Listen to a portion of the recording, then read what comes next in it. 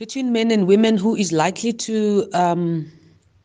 experience or behave in a way that we would regard as mass hysteria, it depends on the perceived threat.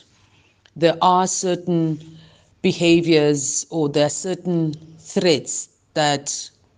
men respond to, and there are certain threats that women respond to, but there are also culture-specific expressions of mass hysteria that are, only, let's say, quarantined to a specific community, and they find resonance with